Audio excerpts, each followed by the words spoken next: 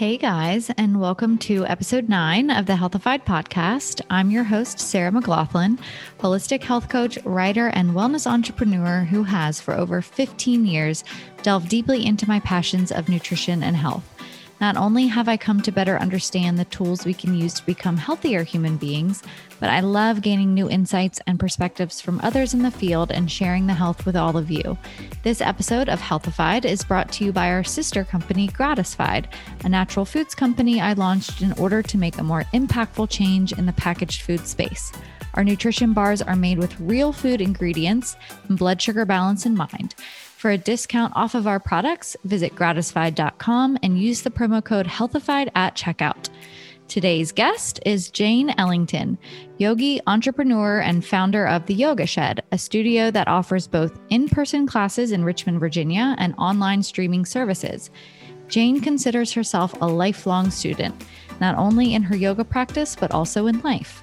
After discovering yoga at the age of 14, it has been a fundamental aspect of her life, positively impacting her teens and 20s.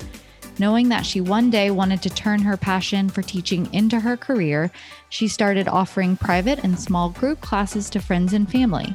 While she had an idea of how she wanted her path and business to unfold, the situation with COVID-19 forced her to pivot.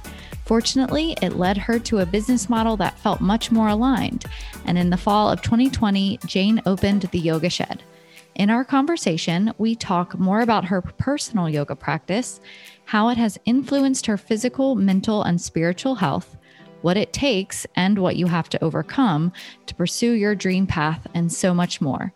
Let's head to our chat. Hi, Jane. Hey, Sarah. So glad to have you on here. Thank you so much for joining me. Thank you for having me. Yes. I can't wait to get into all the things with yoga and your new business. And I know it's going to be quite the conversation. So why don't we just start out by you introducing yourself and telling a little bit more about your background and story and how you got to where you are. Yeah, absolutely. My name is Jane Ellington, and I opened the Yoga Shed here in Richmond, Virginia.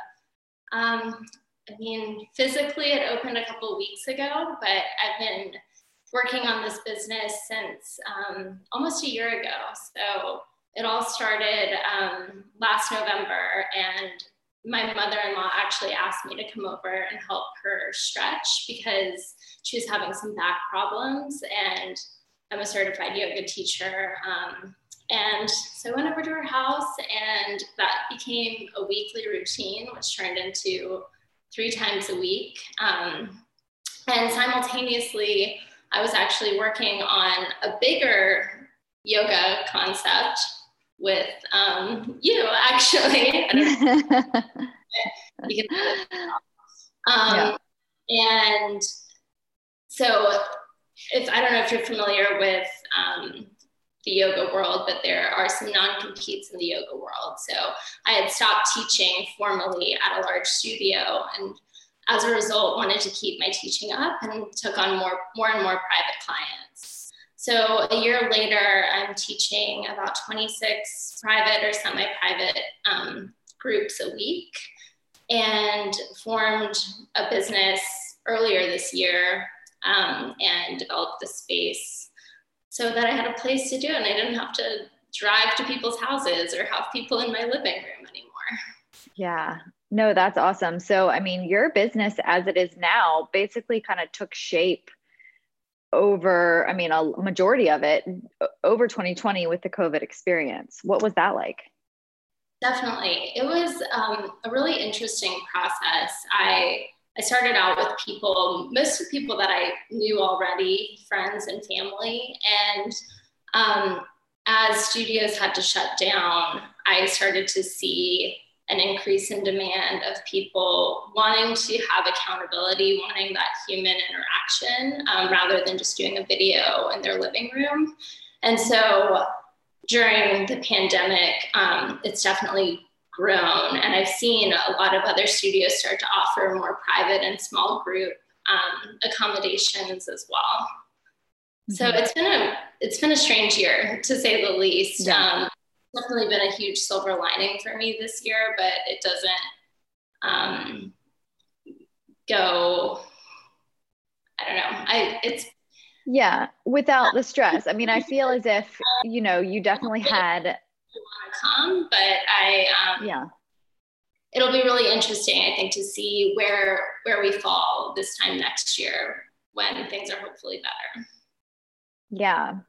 And I mean, I think what's really interesting about you in the past year is that, it kind of, you had this bigger idea of where you wanted yoga and business for you to go, but due to 2020 and coronavirus and all of that, it was like you were kind of forced to pivot in a way to kind of work with what you had and your limitations. But it seems to me that path and way that your business has evolved kind of aligns with you more than what it would have if you kind of went that other route. Yeah, I think you're absolutely right. I've really grown to love teaching privates.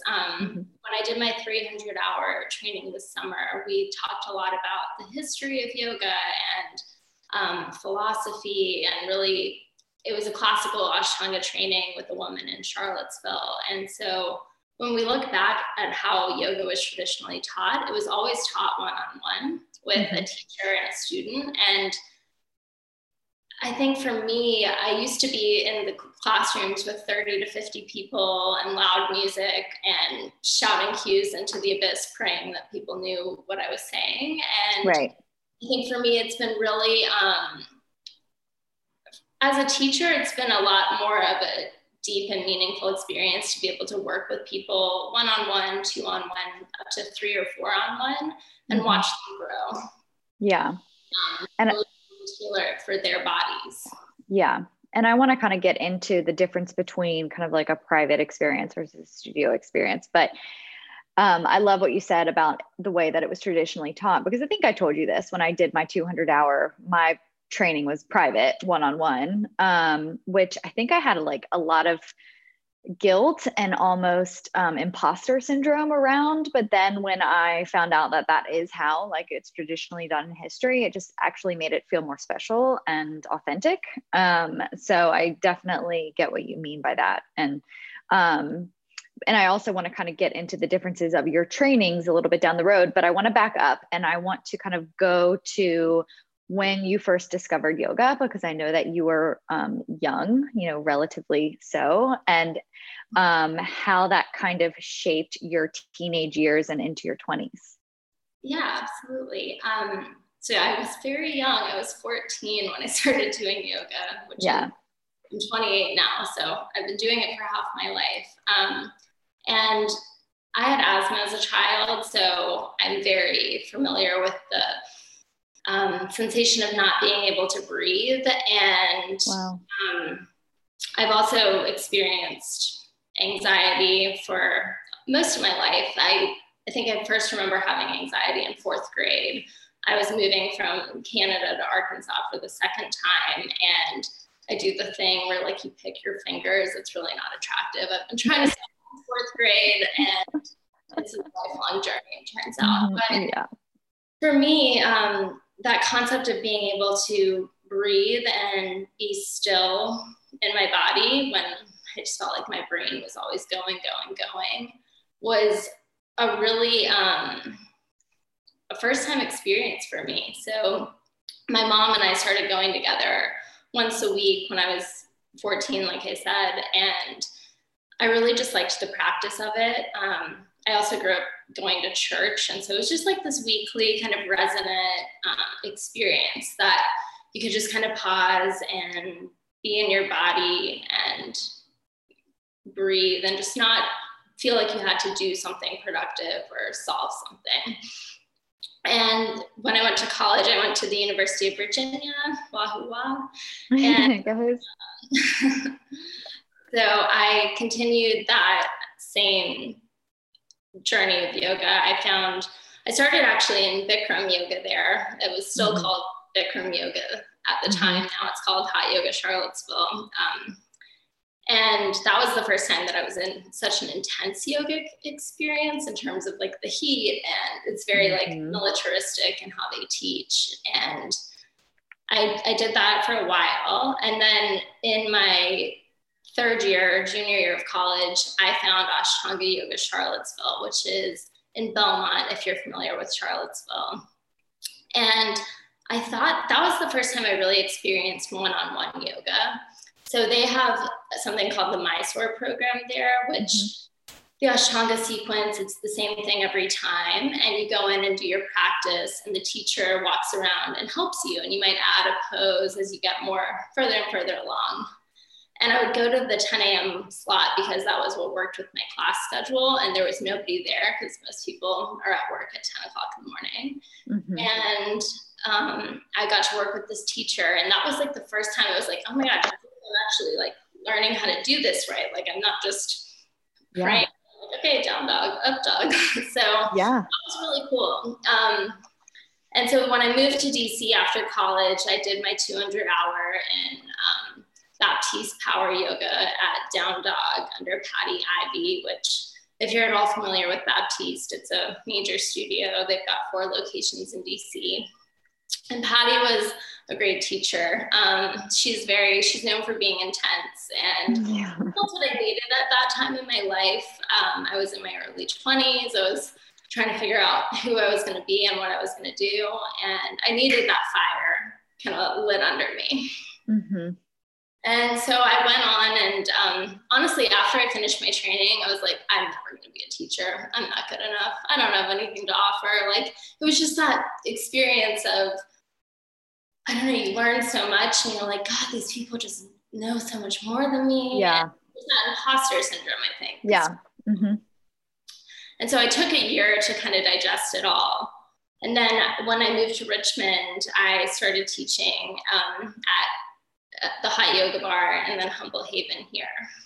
And then really kind of fell in love with teaching. I think for me, I was always nervous to be in front of people and talking. Like now I talk all day long and I don't know. You don't even think about it. For me, when I realized that it wasn't about me, it was about the other person's experience, is really when becoming a teacher felt like something that I wanted to do.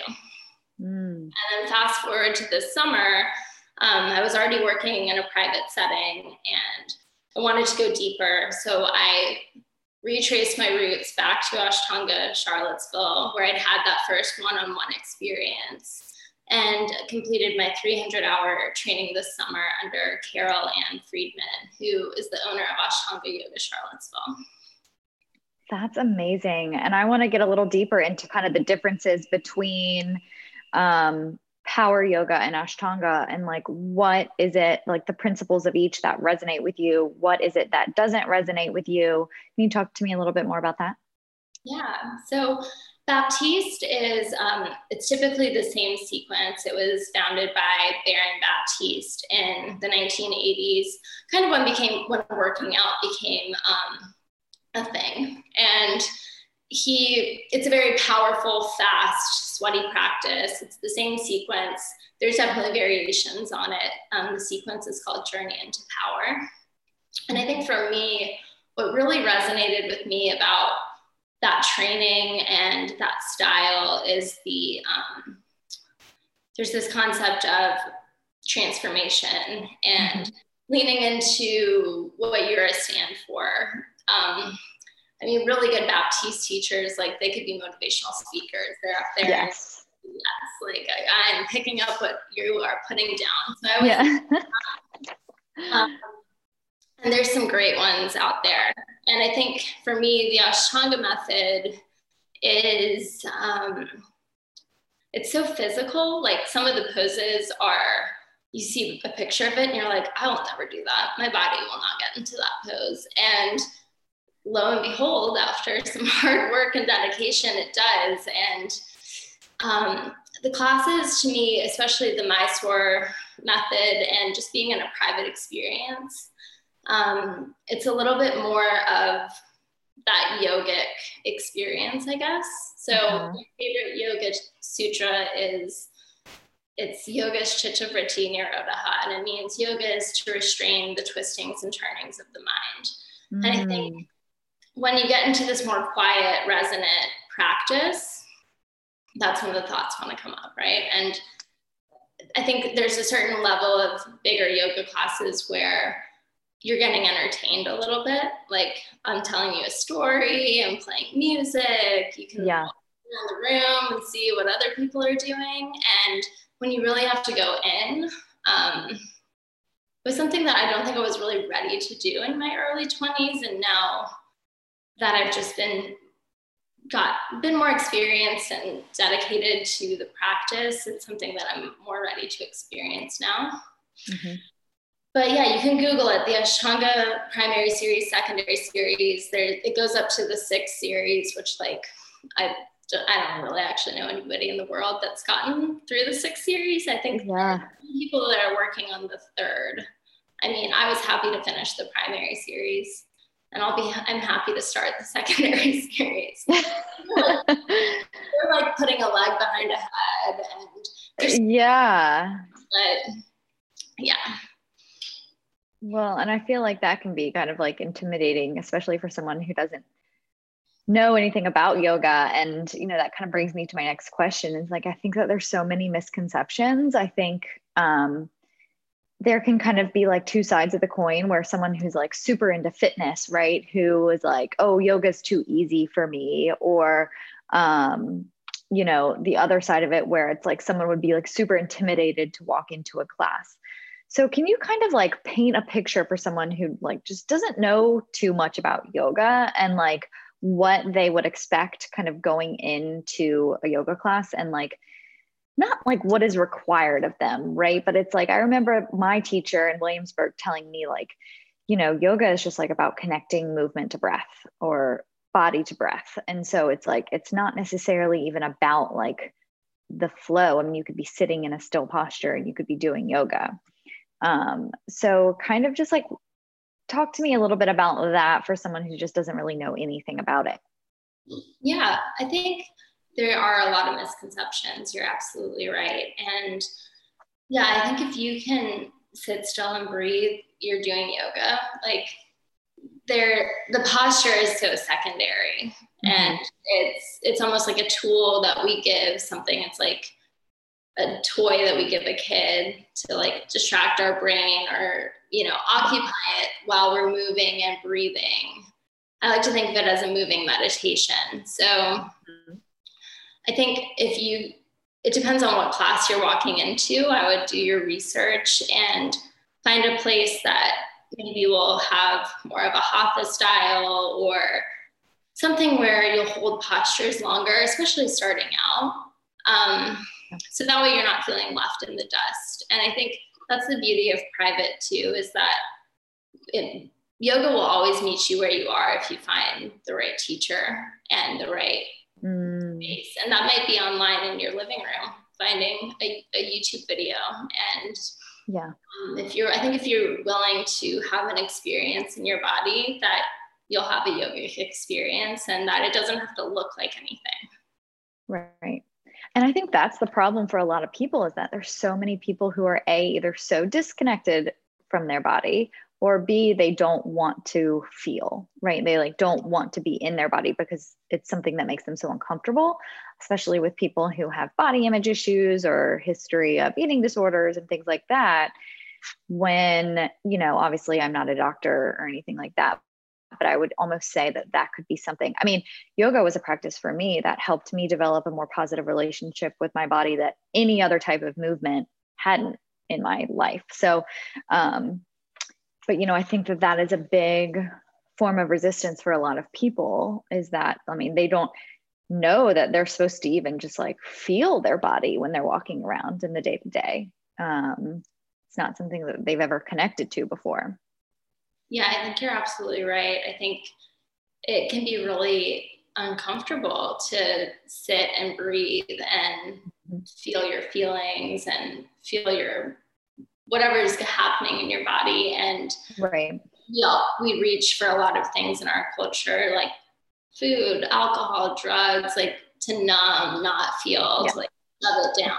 And I think if you can just get through that first level of discomfort, which there isn't anything new. I love it. Brene Brown's podcast. She calls them FFTs, effing first times. And like, that's what I need. Like, right. Like I joke with my friend, like I can do yoga all day long. And I went to a bar class with her and like we're 10 minutes in and I'm like, how much longer do we have? And so anything is hard. And I think if you can just try to be present, it's so hard. But it is such a gift because life's hard, right? And I think that's what our yoga mat is. It's a mini life that we live out on our mat. We start in child's pose often. We're a brand new baby, and we end in corpse pose. We're dead. We roll over into fetal position. We come up, and we're born again with a fresh. I love that. So it's really a symbol of things that we get through in life, and holding postures, and like wanting to run out of the room or getting out of this position, like. Those are those conversations that like you don't want to be in anymore, or I think there's one right now that it's hard to sit through, but that's part of it. Yeah. And I think a good example of that is like I think about this a lot, especially if I'm having a let me call it a discussion with conflict with my husband, right? And like traditionally, like I'm a fleer, like I would just want to walk out of the room, and I would every time.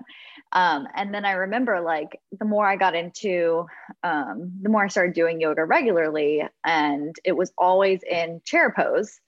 And then I remember like a certain teacher would be like, you can sit in the discomfort and like, you can stay here. Right. And like, I honestly think about that experience a lot of the times with, I'm not going to sugarcoat it, fights, with my spouse, and like how I'm just like now, I mean, there's still those times where like, I want to walk out of the room, but I'll just like, I know that I can stay and that will be more productive and like serving in the end. Right. So it's like those little lessons that you learn on your yoga mat, like being able to apply them to real life situations. I mean, it's very powerful. Yeah, absolutely. It's a really good example. Yeah. So I was looking at your website before we hopped on, and I was reading a little bit more about your background on your About page. And I love it when people say like, you're always a student. And I know that you have that in your description. So can you tell a little bit, you kind of like, I've already kind of spoken to this a little bit just before, but will you tell a little bit about what that means? Sure. Yeah, I mean, I finished my 300-hour training this summer, and I'm already like, what other trainings can I do? Yeah. So much information, and I still feel like I'm scratching the surface, and that every day, I think I learned so much from my students as well as the teachers that I've had. And I think just that it's something that was instilled in me through my grandfather was an educator, and he like traveled the world. He went to India like 12 times and like would go on all these trips, and he was just always learning something new, like up until the day he died. And that's just something that I want to be in my life. So yes, I think there's also so many styles of yoga, and God, there's so many bodies in the world. Like, yes, it's so different in every person. And so I want to continue learning not only what does yoga feel like in my body, but what it feels like in my students' bodies, and how can I better serve my students ultimately. Yeah. And so who have been, I know you've mentioned a couple names, but who have been some of like your greatest mentors and teachers?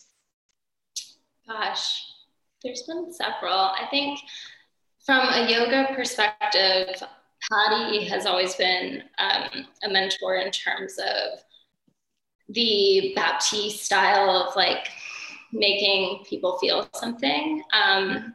Carol Ann, who trained me this summer, is a huge mentor, especially when it comes to how I do hands-on adjustments, which is a huge part of my teaching.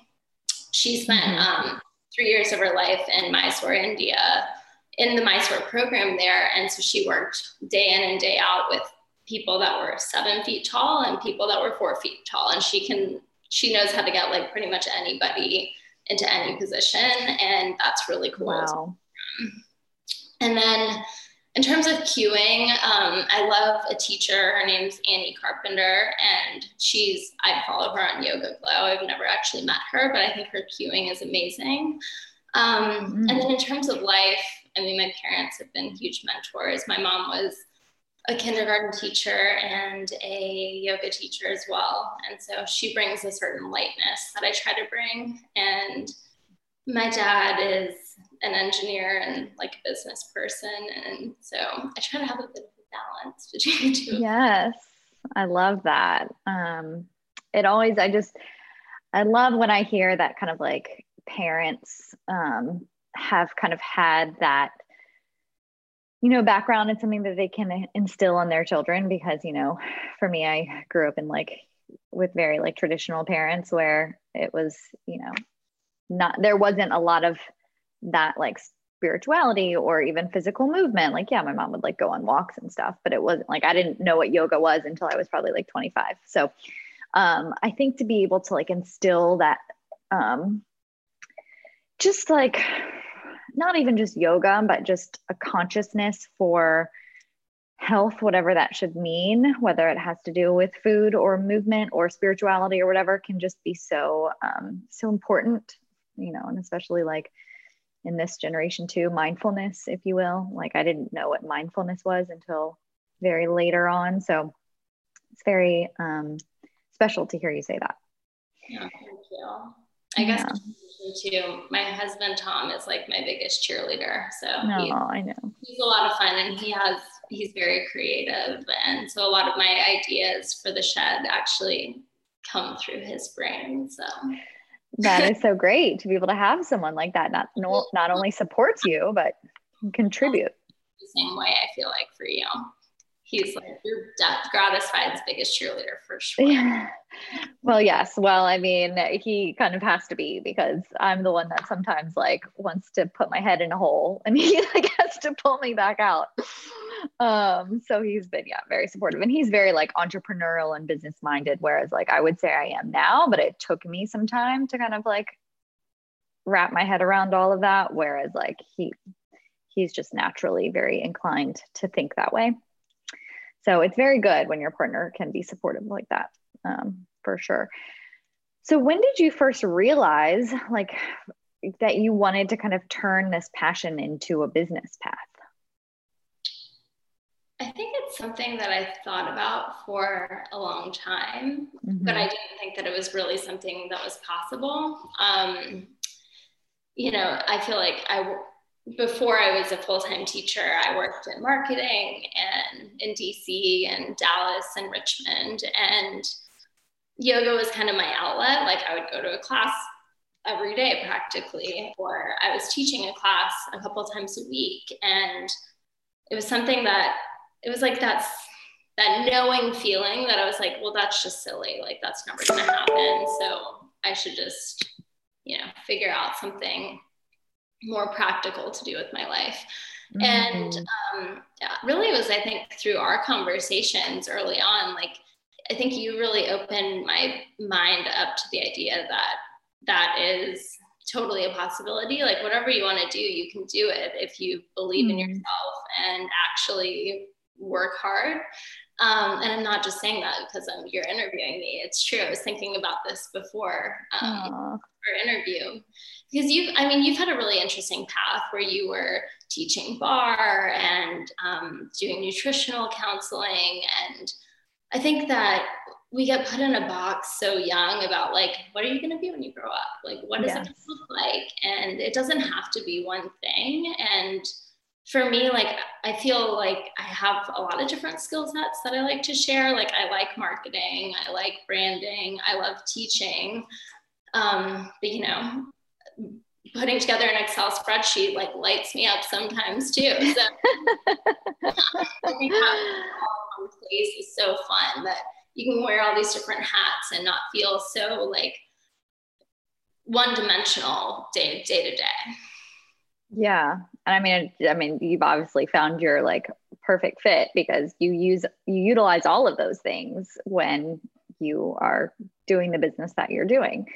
And I think I like to, through these conversations, no matter what it's about, like I think a common thread has been like fear and a lack of confidence around like these leaps of faith that people wanted to take, whether it was with their health or with their business.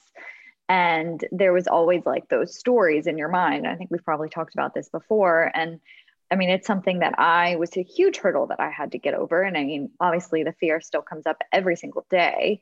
But, you know, I'd be curious, kind of like you already kind of spoken to it, but when you didn't think that it was a possibility, or you thought it was silly and something that was never able to come to fruition, can you kind of pinpoint exactly what those thoughts or stories were in your mind that was creating that resistance or fear? Yeah, I think, I mean, and you're so right. The fear comes up daily. I'm like, when are people going to stop showing up? Like, is this still happening? Do I still have a job? Yeah. But I guess there are definitely thought loops. And I think our brains are so subtle and sneaky, and that it just hadn't even occurred to me that maybe I could start part-time and, you know, it not be my full source of income. Because for me, that was a big part of the fear, is like, well, how am I going to pay my bills? And how am I going to, you know, like I'm used to making this much money a year, like at a job and like having benefits. So I can't even wrap my head around like not having that and what that looks like. Right.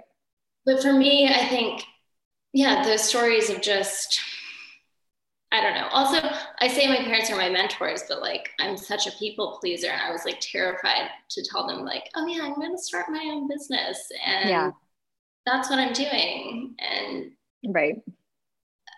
So I think we are all conditioned a certain way, and some people are more, maybe come from like more entrepreneurial backgrounds than others, and my parents have only had a more traditional path, so that scared me a little bit. But I think also when I realized that it wasn't about what other people thought, it was about how I felt every day about what I was doing, is when I was able to be like, you know what, it doesn't matter what people are going to say, or if people think I'm weird or whatever, like, this is what feels like true for me and my gut. Like, I know this is what I'm supposed to do. And that's a really good feeling. So I think what I would say to somebody, if you want to do your own thing and you're scared, if you are passionate about it and you love what you do, like there is a way, and people will support you. Like, people love to see other people excited about what they're doing and good at what they're doing as a result. And there's so many ways to do it. So I think opening yourself up to these different avenues, maybe it won't happen right away. It might take time. You might not like open it and it'll be a success overnight. Like, it took me over a year to get to teaching once a week, one private a week, to 26 a week. Yeah.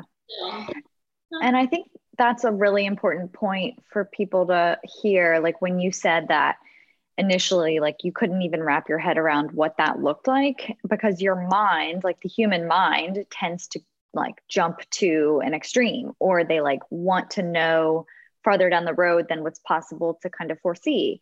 And there's no way of knowing that. And like, we have this idea in our minds that tends to kind of like either be like an all or nothing kind of situation, where it's like, what it's really been helpful for me is when I kind of like look into other business stories or other entrepreneurial stories, and knowing that like no one is an overnight success. Like, I love like the Sarah Blakely Spank story, and how she like was going door to door selling like fax machines for 7 years, like before.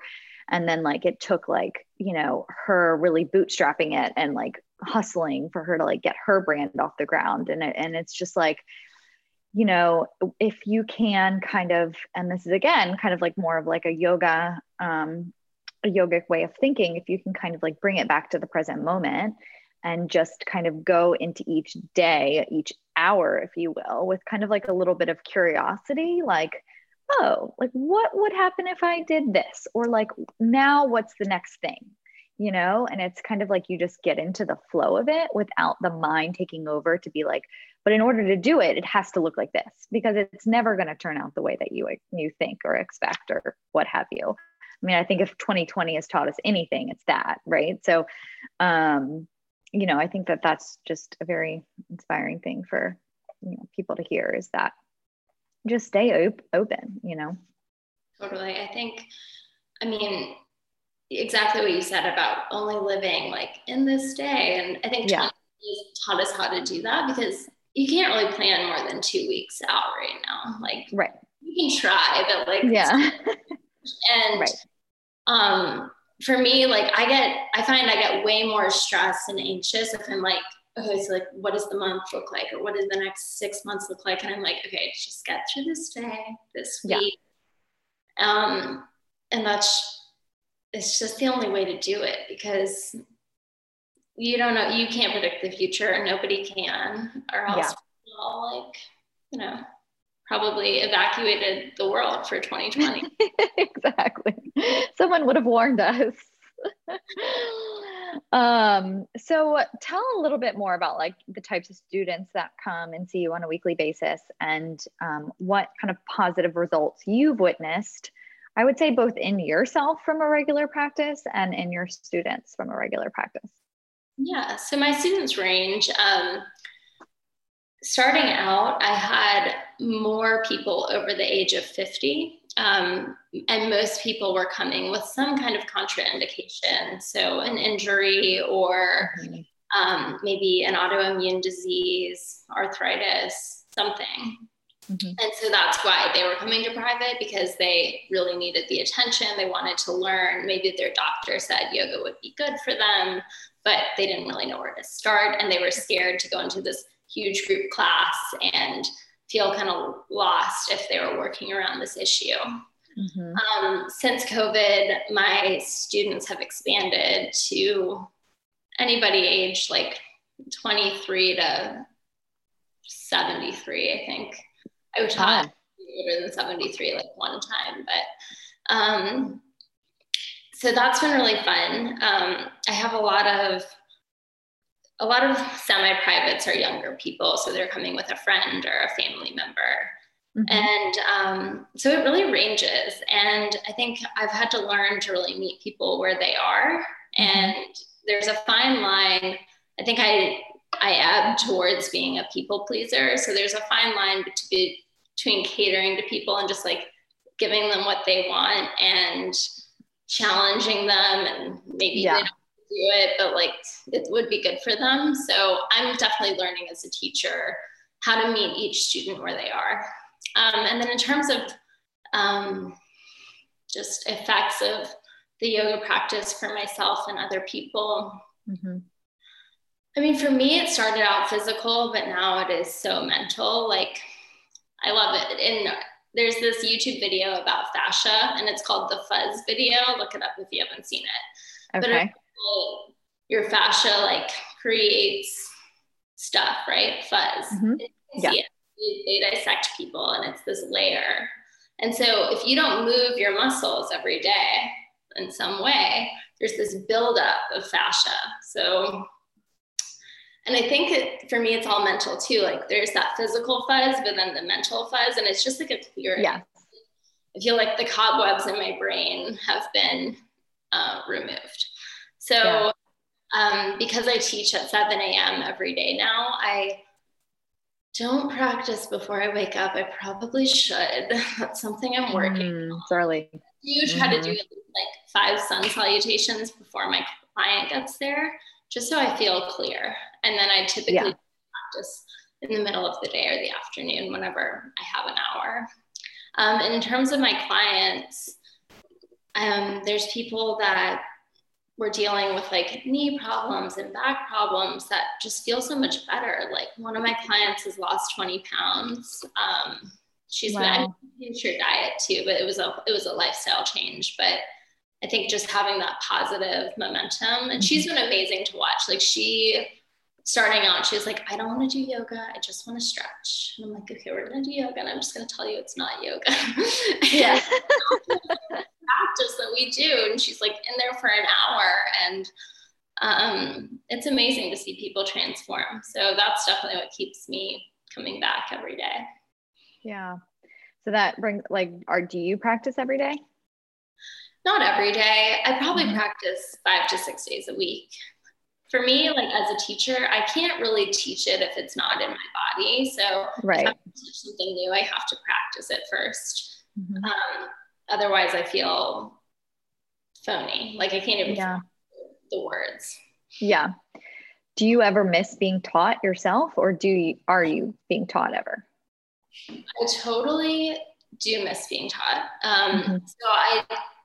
Before I got really busy, I was driving to Charlottesville a couple days a week and seeing my teacher there. And I'm still trying to go at least twice a month to see her, just because she's the one who does awesome hands-on adjustments. If you're ever in Charlottesville, check her out. Yes, I go there quite frequently. Yeah, you should go. We should go together. Yeah, I would love to. So I do try to see her, and then I love seeing what other teachers are doing. And with COVID, I mean, there's so many offerings online now. So I look at that. But again, I do find a lot of comfort just coming to my mat and doing my practice. It looks the same every day, not every day, but the one that I'm talking about, the Ashtanga practice, and just kind of not thinking for 90 minutes and doing it. Yeah. It depends. Every day is different. Yeah, I hear that. And it sounds as if you try and fit it in as much as you can, which is great because, especially for like a business owner and just someone who's super busy, it's always super hard. So being able to carve out that time is important. So you kind of spoke to how it has what? I was going to say, what does your practice look like during COVID? Oh my gosh. I hate to admit that it was like kind of non-existent. I think I'm someone who, what made yoga so special for me and so powerful for me was it wasn't only about the physical, obviously, it was about the mental and the emotional, and just like working through stress and old trauma and things like that. And I think when you can walk into a room with a group full of other human beings that are working through their same stuff, and you can be taught by someone who's putting their hands on you and adjusting you and just making you feel connected. And then just like hearing, whether it's music or the rhythm of the breath, what have you, like it's very sensorial for me. So I think when everything kind of shut down and, I did do some online classes, but it got to the point where it was just not the same. And it really frustrated me to have to transfer that into my messy, cluttered office. And then looking at like a very like messy bookshelf instead of, so I was also like, because of the business side of things, very anxious. And I felt like I needed something a little bit more like, so I just did a lot of like HIIT workouts, and I started jogging again. So, with reopening, I have gone back to some in-studio classes.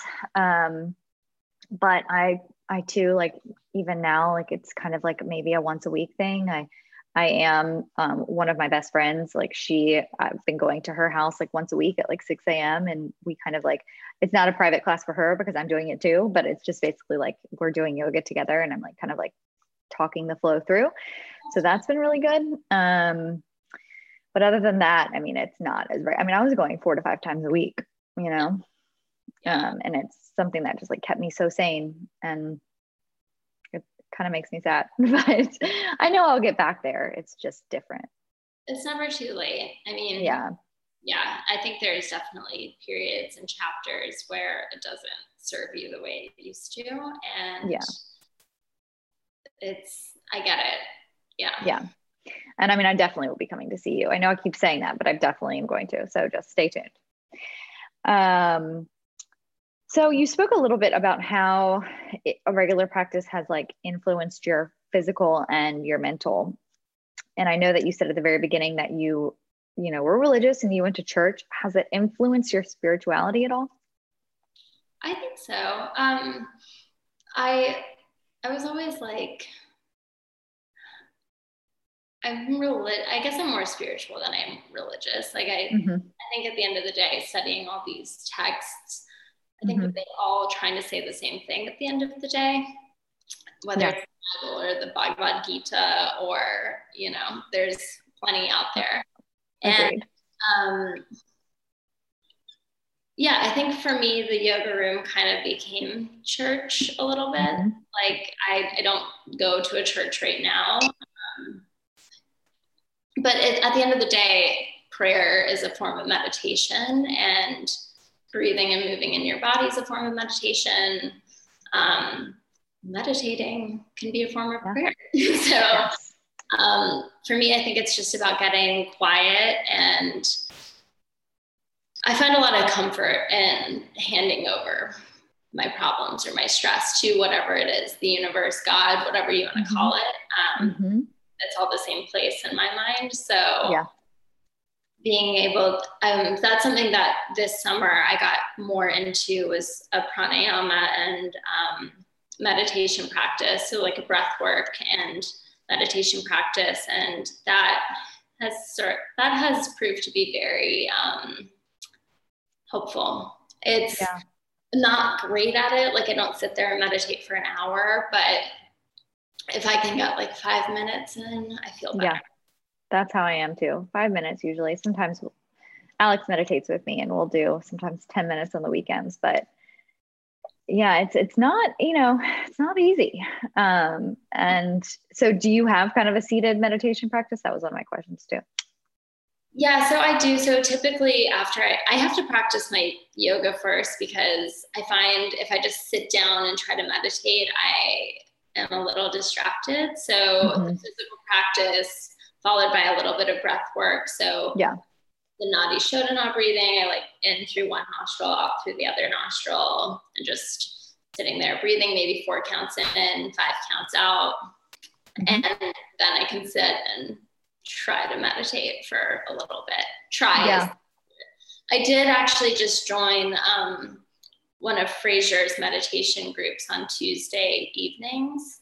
Oh, okay. Some stuff at Humble Haven, and she trained under Lynn, and so that I'm like brand new to the group. So yes, I think Eliza is in that still. I feel like she was always talking to me about that. Brand new. What is it? Wednesday evenings? Tuesdays at 6. Tuesdays at 6. Okay, I might keep that in mind actually. Especially when it gets like dark outside. Like I hate now that like it's like going home at like 5:30 and it's like pitch black dark, and it's like hour and a half, 2 hours to dinner, and it's like, you know, just feel so unmotivated. I like was a child last night. I ate dinner at 5:30 and was in bed. That's like me every night.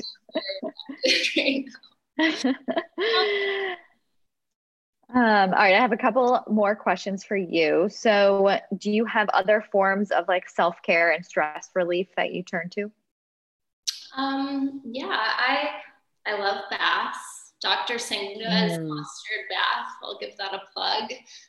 It's awesome. You can buy What is it? It's called Dr. Singha's mustard bath. Ooh.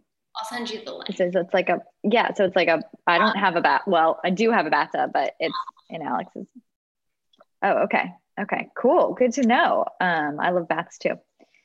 Any other? That one's important. Honestly, now that I'm teaching so much, I have started getting the occasional massage, because my body is like, my yoga practice, I'm not hurting myself, but the way that I'm adjusting people, by the way, I ask, and you know, we soothe for the hands-on adjustments. And I had a serious problem last week with my shoulder, so I've decided to commit to myself to doing some kind of body work, which isn't cheap, but I need it right now. Yeah, so, sometimes it's necessary. So those are 2 things that I really like. I love to cook. Tom and I cook a lot together. Not as much right now because he works a lot too, but we'll do a plug for Kate Uncorked. That's all of the good Richmond stuff. Yeah. But what else do I do? I go on walks. That's kind of my other form of exercise other than yoga. It's just like, I don't know, it's comforting to be out in nature, and I love it. It's my favorite thing. Listen to podcasts. Yeah. So what, as you like continue to build your brand and your business, what are some like really important things for you to either like tackle or keep in mind, especially as we enter 2021? That is a loaded question. Like I said, I'm just happy. Getting deep here, Jane. Well, I'm in the middle of wrapping up my logo design right now. So that's top of mind. Having more people. So right now I have privates, and I have some group classes, groups of 4, but they're all like pre-booked. Right now I'm just not comfortable having 4 strangers walk into a room together because we can't be 6 feet apart in my 200 square foot yoga shed. So yeah, that's probably something that I'll want to expand into when it seems appropriate. Yeah. And I don't know, I think for me right now, I'm kind of at a point where I'm ready to be like, okay, let me just like swallow all of this for a little bit and not get bigger and be in a place where I can manage. And down the road, who knows, maybe one day there will be a bigger space. Maybe one day there will be more teachers. But in the meantime, I'm just kind of trying to stay alive. Yeah, I hear you. Good to take things slowly, I think. So because obviously we're a nutrition company, and I always like to kind of talk to people about that. Does your practice influence your eating or nutritional philosophy or in any way? Or if you have a nutritional philosophy, what does that look like? It definitely does. I think I fall in the camp of people that it's taken me a long time to figure out like what I should eat and when I should eat. And gratified bars save me a lot. Like I'm stocked in my freezer at all times. I like them out of the freezer. They're the perfect texture. So good. So, those are always like a meal replacement more than once a week. And they're delicious, or they're a dessert. Also a great they are very versatile bars. I'll give them that. In terms of my nutrition, I mean, I hate to admit that I've been everything from like vegan to paleo to like not caring at all and eating cheeseburgers. And same. I think the nutrition du jour is trying to just listen to my body and eating mostly plants. So love it. Yeah, that's kind of where I'm at. I still eat some meat. I don't eat a lot of meat, honestly, because it's more complicated to cook. And I'm eating more like lentils and grains than I probably used to, just because it feels right. But yeah. And I think and I was talking to someone in a previous interview about this, is like the common thread that we've always heard is like, eat a lot of plants, right? Like you can't go wrong with that. Every Mind Body Green podcast, they're like, Michael Pollan, eat plants. Yeah, exactly. Not too much, mostly plants. And I like to encourage people too, just like go in it with some curiosity. Like as you are speaking to right now, like you evolve and change, your body evolves and change, your way of eating will evolve and change. And that is all fine. Like, it's not like I've been paleo, I've been vegan, same thing here. And it's like, now I'm just like you, where I've just kind of like reached a middle ground where like, every day I'm just kind of like listening to my body, listening to my cravings, eating mostly plants. And, like last night we had pizza and it was fabulous. And, you just enjoy and you move on. So, no, I think that's great. So my last question, because I ask everyone this because I have a fascination with it myself, is what is your morning routine? Oh my God, I'm actually so excited to talk about this because I find So I've been studying a little bit of Ayurveda recently, and very big on the morning routine. So I actually have one. It took me 28 years, but here we are. I get up at 6, sometimes 5:30, usually 6. And I go to the bathroom. I scrape my tongue. I love scraping. It's very cool, kind of gross. Like you see all your mouth has a microbiome, like your gut. So yeah. Okay, good to know. And I drink some warm water. I hate it. I do not like warm water, but that's apparently what I'm supposed to be doing. I force myself to. And then I get to drink my coffee after that, and I'm super excited. I put ghee and cardamom in my coffee. Sit down, look at my schedule for the day, kind of get an idea of who I'm teaching, start thinking about that. And then make my way out to the shed, turn on the heat because it's cold now. And I try to get my movement in then. So like 5 to 10 minutes, sun salutations, warm up. And then my first client's there at 7. Oh, wow. Yeah, no, that's great. And Ayurveda is really fun to kind of study and look into and see where you can apply it. And I love that just about like anything with health is, all of these things, philosophies, what have you, just offer like a toolbox of things that you can like kind of pick and choose and see what works for your life and what doesn't, and like take what works, leave what doesn't. So no, I think that's great. And Ayurveda is definitely something I want to look into more myself. It's a cool philosophy. And I think when you come back to nutrition, I think what I've learned from it is that what you eat matters, but when you eat, how you eat, and who you eat with matter too. So yes, it's very holistic. Eating your life, eating a salad at 9 p.m. or something, like you might not digest it that well. And yeah. All right. Well, this was so fun. Thank you so much for all of your insight and wisdom. And I can't wait to share it with our audience and get in there myself. I'll make it happen. Thank you for having me. It's an honor, truly. And you are an inspiration. Gratified makes the best bars. No, well, thank you. Thank you. And I'll talk to you soon. Yeah, that sounds good. Well, have a good rest of your day. You too. Bye. Thank you so much for listening to the Healthified podcast and hope you enjoyed this episode. If it resonated with you, please share it with a friend or rate and review the podcast, which helps us share the health with more people. For further learning, be sure to check out the linked resources in the show notes, and you can connect with us on Instagram @Gratisfied or my account @Sarah McLaughlin. Until next time.